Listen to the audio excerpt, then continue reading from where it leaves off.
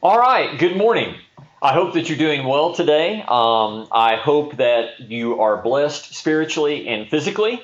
And here we are, another Sunday, and we're meeting together in kind of a digital format. And I truly hope that you are blessed. I think you will notice today that our venue is a little bit different. I think it might be kind of hard, but I think some of you might recognize that we're in the adult Wednesday and Sunday school classroom. And we're going to try a couple of different things. We're going to move around a little bit maybe over the next couple of weeks. We're working a little bit, trying to get a little better sound. And maybe the thought that you might like to see different parts of the building that you might be missing being at church. So there are probably some times we're going to go to different places. All right, today. The sermon title is Fortitude. And we're going to jump into that here in a minute. And you can just imagine we're going to go and we're going to talk about that. And we're going to talk about that and what it means in the aspect of today, what's going on, and all of that good stuff. But before we do, I'm going to do a couple of things today a little bit different. I hope you'll enjoy or find it interesting. But before we do, I've got a news flash for you today, something a little different. And I want to share something with you right off the bat that has been kind of going through my mind a lot here lately as I enjoy the beauty. I noticed yesterday that we had some dogwoods that were blooming now. So we've had the red buds, now we have the dogwoods. It's just such a absolutely gorgeous time of year. I know the weather's very unpredictable, but it is such a beautiful time of year. There was a minister by the name of Maltby Davenport Babcock. He lived in Lockport, New York. My understanding is that he would tell his wife before he would go for his walks, where he would look out over the scenery and beautiful Lake Ontario, he would tell his wife, "I'm going out to see my Father's world." Well, I have a little bit of news for you today, and I'm going to deliver it just a tad bit differently. And I want you to frame it in the framework of not only the beautiful season that we're in, but everything that's going on in the world and any angst that you may have felt or any angst that you may be feeling. I want you to think about these words. This is my Father's world, and to my listening ears all nature sings, and round me rings the music of the spheres. This is my Father's world, the birds their carols raise, the morning light, the lily white, declare their Maker's praise. This is my Father's world. I rest me in the thought of rocks and trees, of skies and seas, His hand the wonders wrought. This is my Father's world.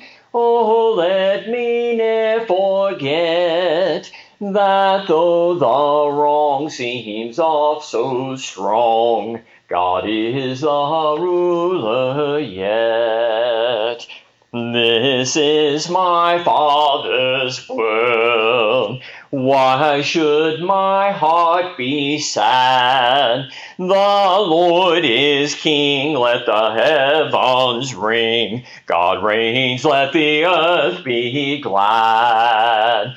This is my Father's world. He shines in all that's fair. In the rustling grass I hear Him pass. He speaks to me everywhere. He speaks to me everywhere. Did you hear the words? to the second verse. Oh, let me never forget that though the wrong seems oft so strong, God is the ruler yet. I have a news flash. God is in control. God is the ruler. God is good all the time. And no matter what's going on and no matter what continues to go on, we need to realize, and I think in our hearts, we need to sing our Maker's praise. And I don't think that's very difficult right now. I don't think it's very difficult to go outside and to see the beauty and to realize that God speaks to us everywhere. In the rustling grass, I hear him pass. He speaks to me everywhere. Let's pray.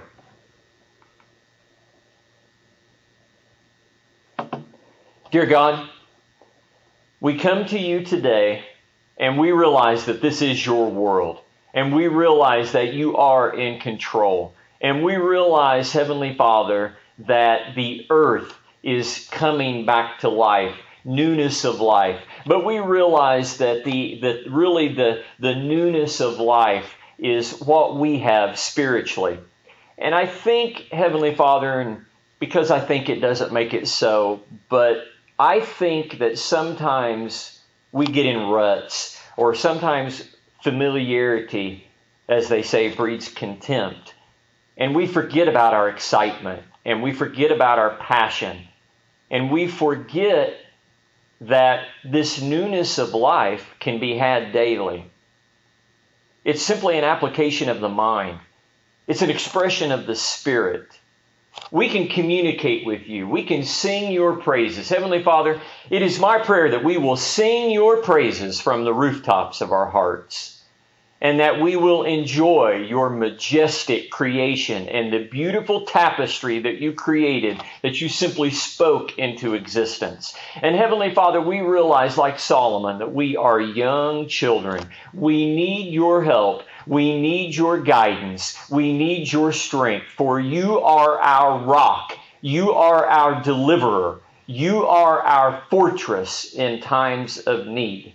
And Heavenly Father, we want to come to you with thankfulness in our hearts, and we want to pour out our love. We want to offer up the sacrifice of praise and the fruit of our lips. For you, Lord, are worthy. We thank you and we love you. In Jesus' name we pray. And all God's people said, amen. All right, so today I want to talk to you here in a minute about fortitude, but I told Daniel I was going to be a little bit different today, and I don't know. I hope you enjoy it.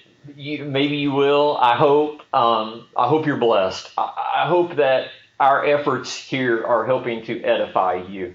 That is truly our prayer. But I want to share something. I want to share something that happened this past week.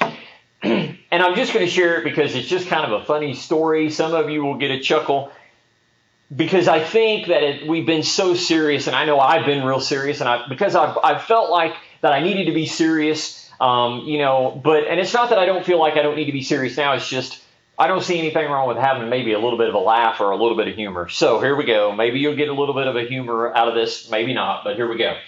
This is a bush sitting right outside of my front porch. We have a concrete covered front porch. And honestly, here goes. This is the prettiest bush that I have. It's the prettiest bush of all the landscaping around the porch. Well, I'm out in the yard over here the other day, and I'm doing some weed eating, I'm doing some working, and all of a sudden, out of the corner of my eye, I see Tristan coming out of the front door, and then I hear her scream. Well, I look over, and there is this snake. There's this snake on the front porch.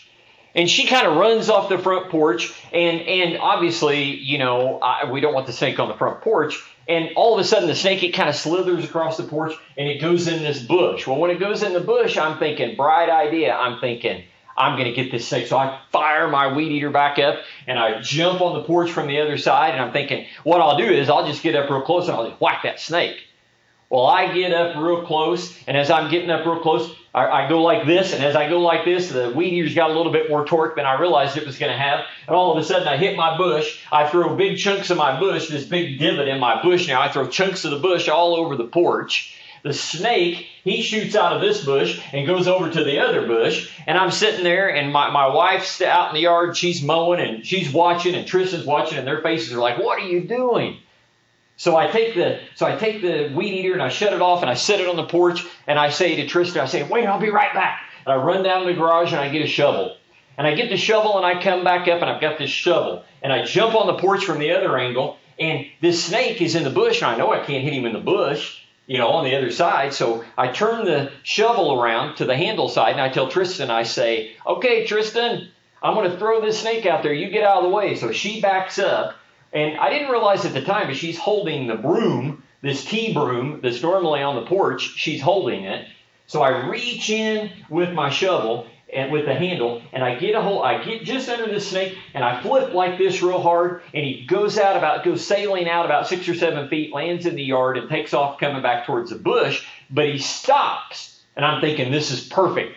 I flip my shovel, and I'm poised, and I'm getting ready to jump out and get this snake. And Tristan, right at that second, she comes running up with this T-shaped broom, and she swings as hard as she can, and all I see is part of the broom going this way, and part of the broom going that way, and the snake, he goes right back into the bush, and I'm yelling at her, and she's yelling at me, and I look down, and I don't see a snake.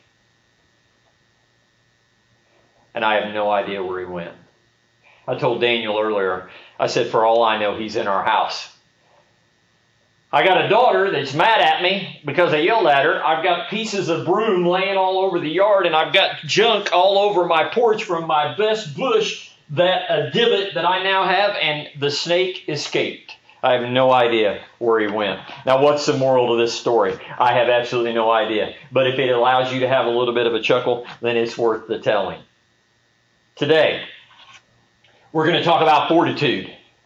We're going to talk about what that means. It was funny because I sent to Daniel the other day and I said, hey, I think I want to talk about fortitude this Sunday. And Daniel says, well, that's good. I like forts.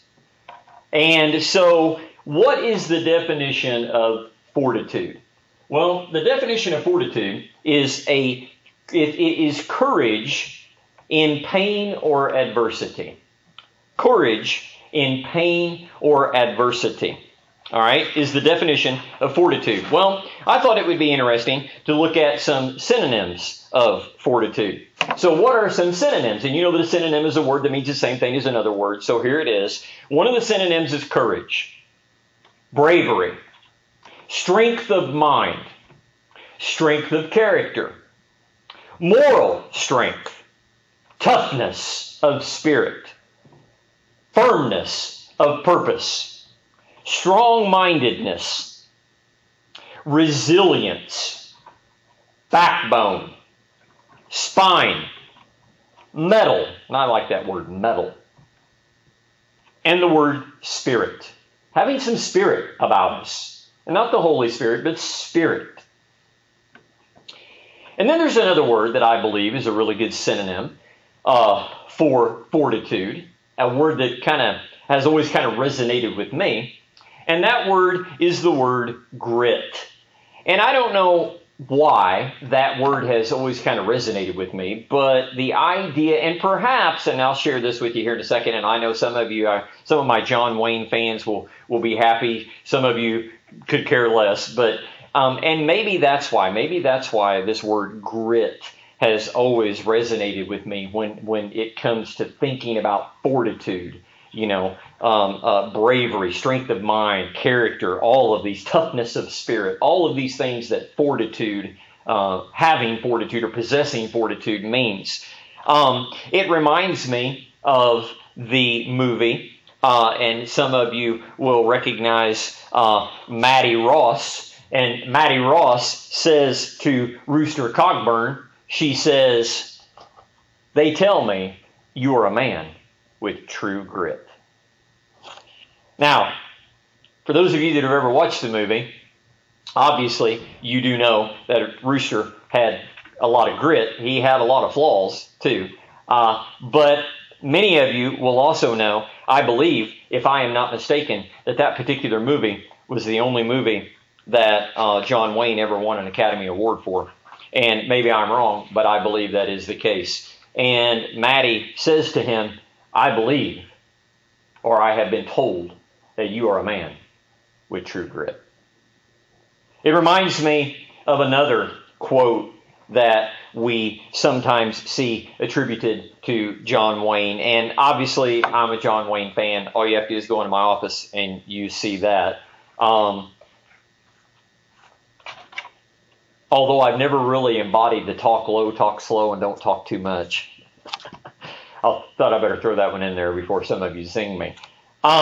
Another John Wayne kind of attributed quote is, that kind of resonates with me, is, courage is being scared to death, but saddling up anyway. And I believe that's kind of a poignant statement right there. We can be scared, but fortitude is facing being scared, which doesn't mean that it's easy. Doesn't mean that you even willingly do it. It means that sometimes we just put on our work pants and we go to it. And that, I believe, is fortitude. Doesn't mean you can't be scared, but you saddle up anyway. And I think that perhaps there's going to come a point in the very near future where we may still have some angst or some fear, but we're going to saddle up anyway. Now, I know another man that had true grit.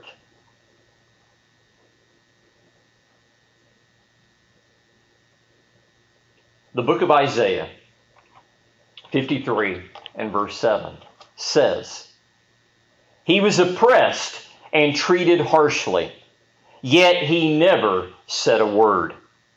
He was led like a lamb to the slaughter, and as a sheep is silent before the shearers, so he opened not his mouth. I don't think we understand the resilience of our Savior, of our Messiah. I don't think we understand the toughness. I don't think we understand the fortitude. And a lot of times you hear the term intestinal fortitude. I don't believe we understand what it was like. In fact, I know we don't, because none of us have suffered the beating that man suffered. None of us have been compelled to bear our own cross. None of us have been falsely accused in a venue where we could lose our life, yet we did not open our mouths. We'd be singing like canaries. We'd be yelling. We would be talking about the injustice. I know a man with true grit, and his name is Jesus. So I have a question, and my question is this. So, showing fortitude means the absence of fear, anxiety, anguish, anger, love, and passion. In other words, because you got to think about this. I mean, you're always tough. So if you've got fortitude, then, and I'm just asking because we need to make sure we kind of have this. We can throw out Webster Dictionary definitions of something, but what is sort of our working definition of fortitude? Is it the no nonsense? I'm tough as nails. I eat gravel for breakfast. I don't ever show any emotion, and I'm never scared, and I'm never, ever anxious. Is that going to be our working definition of fortitude? Because I seemingly inferred that with the last slide when I showed our Savior and talked about the trials and tribulations and the beating and the harshness that he endured, yet he did not open his mouth. Well, so right now, I need for you to think about what fortitude means to you. And I'm going to give you our biblical text for today. And it is John chapter 11. And if you want to get your Bibles, I would recommend that because I'm going to read several verses and then I'm going to make 2 or 3 quick points at the end. John chapter 11 is the chapter where Jesus is compelled to go because Lazarus is sick, but ultimately we know that Lazarus dies before Jesus gets there because Jesus spends an additional 2 days where he is at, knowing that Lazarus is going to die. Let's read together. John chapter 11. And as we read, you need to make mental note, if you would please, that eventually I want to tie this chapter in to what it means to have fortitude. Whichever synonym or whichever definition you choose to apply. Let's begin. Now a man named Lazarus was sick. He was from Bethany, the village of Mary and her sister Martha. This Mary, whose brother Lazarus now lay sick, was the same one who poured perfume on the Lord and wiped his feet with her hair. So the sisters sent word to Jesus, Lord, the one you love is sick. When he heard this, Jesus said, this sickness will not end in death. No, it is for God's glory, so that God's Son may be glorified through it. Now, Jesus loved Martha and her sister and Lazarus. And I'm going to take a really short break there, and here's what I'm going to say. It appears to me that resiliency, it appears to me that fortitude, it appears to me that whichever synonym you choose, it's okay to be in love with all sorts of things. So when he heard that Lazarus was sick, he stayed where he was 2 more days. And then he said to his disciples, let us go to Judea. But Rabbi, they said, a short while ago the Jews there tried to stone you, and yet you are going back? Courage is being scared to death, but sadly no. Anyway. Jesus answered, are there not 12 hours of daylight? Anyone who walks in the daytime will not stumble, for they see by this world's light. It is when a person walks at night that they stumble, for they have no light. After he had said this, he went on to tell them, our friend Lazarus has fallen asleep, but I am going there to wake him up. His disciples replied, Lord, if he sleeps, he will get better. Jesus had been speaking of his death, but his disciples thought he meant natural sleep.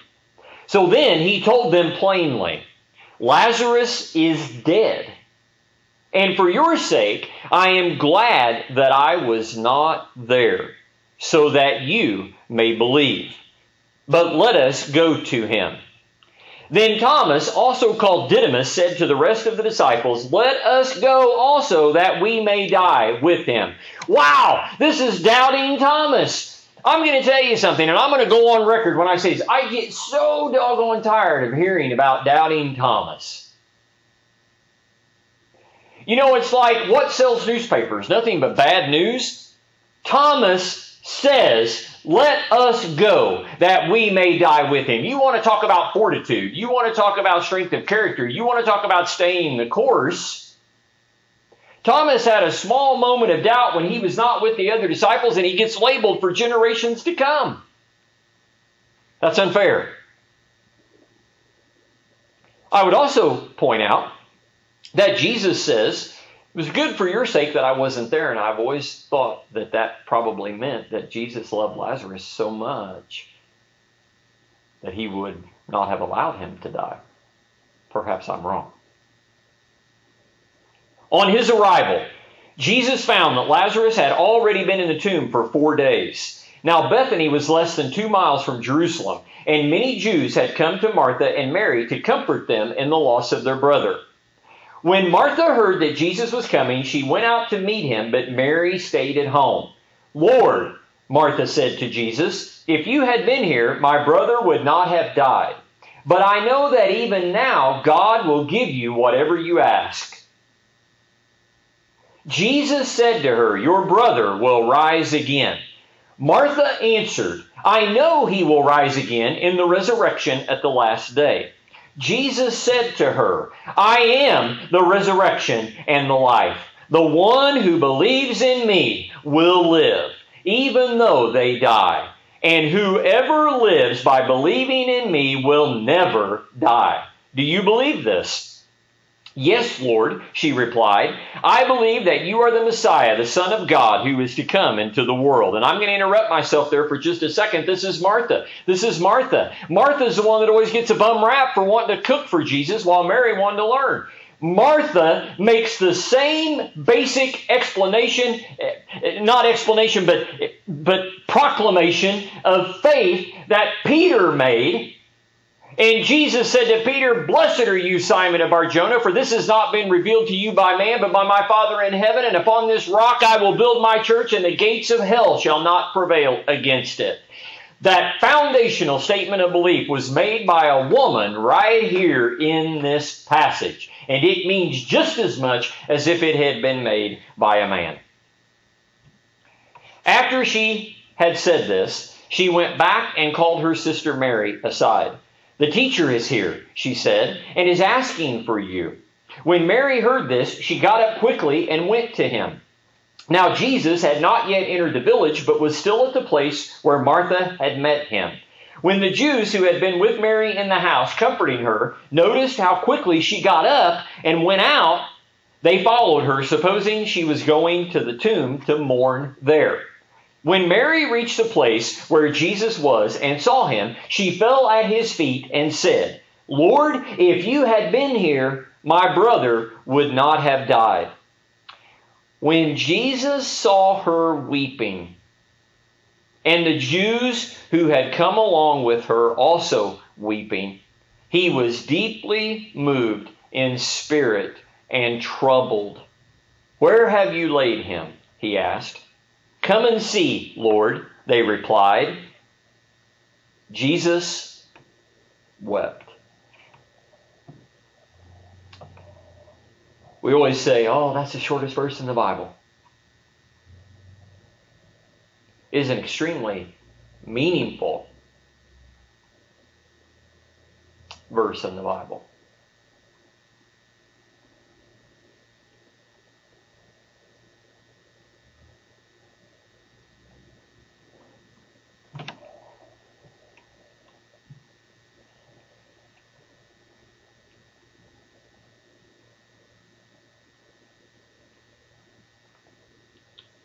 May have to edit. To think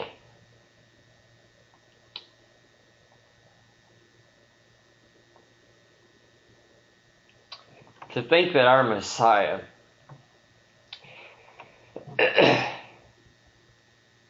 could feel our pain.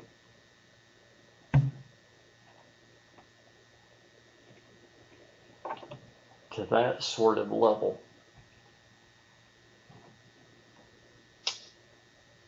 Now that's a man I want to follow. Because I'm going to tell you, I don't think it's too hard to be happy with people when they're happy. I think what really tells the tale of your friendship is when they come to you and sit with you in the ashes and don't say a word for 7 days. Now those are the friends I want.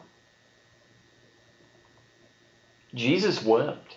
This man of incredible fortitude, this man of incredible strength, this man of resilience, this man of strong-mindedness, this man of faithfulness, this man of spirit, this man of strength, wept at the passing of his friend. I'm going to tell you right now, and I'm going to go on record as telling you, John Wayne was a fictional character created by a producer.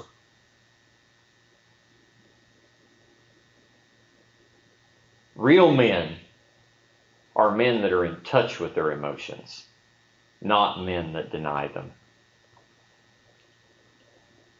Then the Jews said, "See how he loved him." But some of them said, "Could not he who opened the eyes of the blind man have kept this man from dying?" Jesus, once more, deeply moved, came to the tomb. It was a cave with a stone laid across the entrance. "Take away the stone," he said. "But Lord," said Martha, the sister of the dead man, "by this time there is a bad odor, for he's been there 4 days." Then Jesus said, "Did I not tell you that if you believe, you will see the glory of God?" So they took away the stone. Then Jesus looked up and said, "Father, I thank you that you have heard me. I knew that you always hear me, but I said this for the benefit of the people standing here, that they may believe that you sent me." When he had said this, Jesus called in a loud voice, "Lazarus, come out." The dead man came out, his hands and feet wrapped with strips of linen and a cloth around his face. Jesus said to them, "Take off the grave clothes and let him go." Now, what do we learn? What do we learn from this reading? Well, here it is. In my opinion, and this is my opinion, but in my opinion, we learn that being fully human and fully divine can go hand in hand.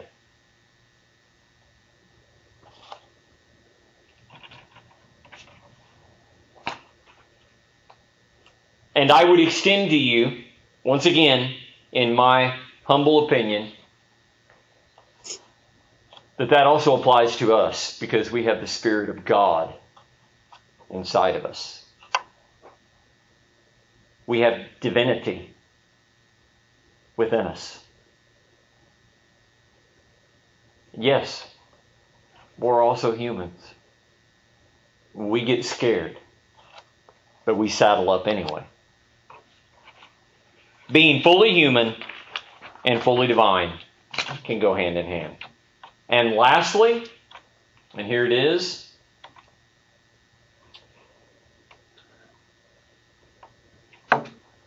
I believe that over the years, the wrong impression has often been painted of what it means to have fortitude.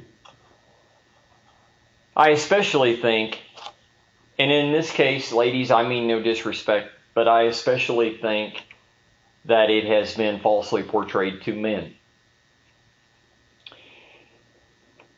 What does it mean to have true grit? What does it mean to have fortitude? Does it mean that you can't get scared? I don't think so. Does it mean that you can't get giddy? I don't think so.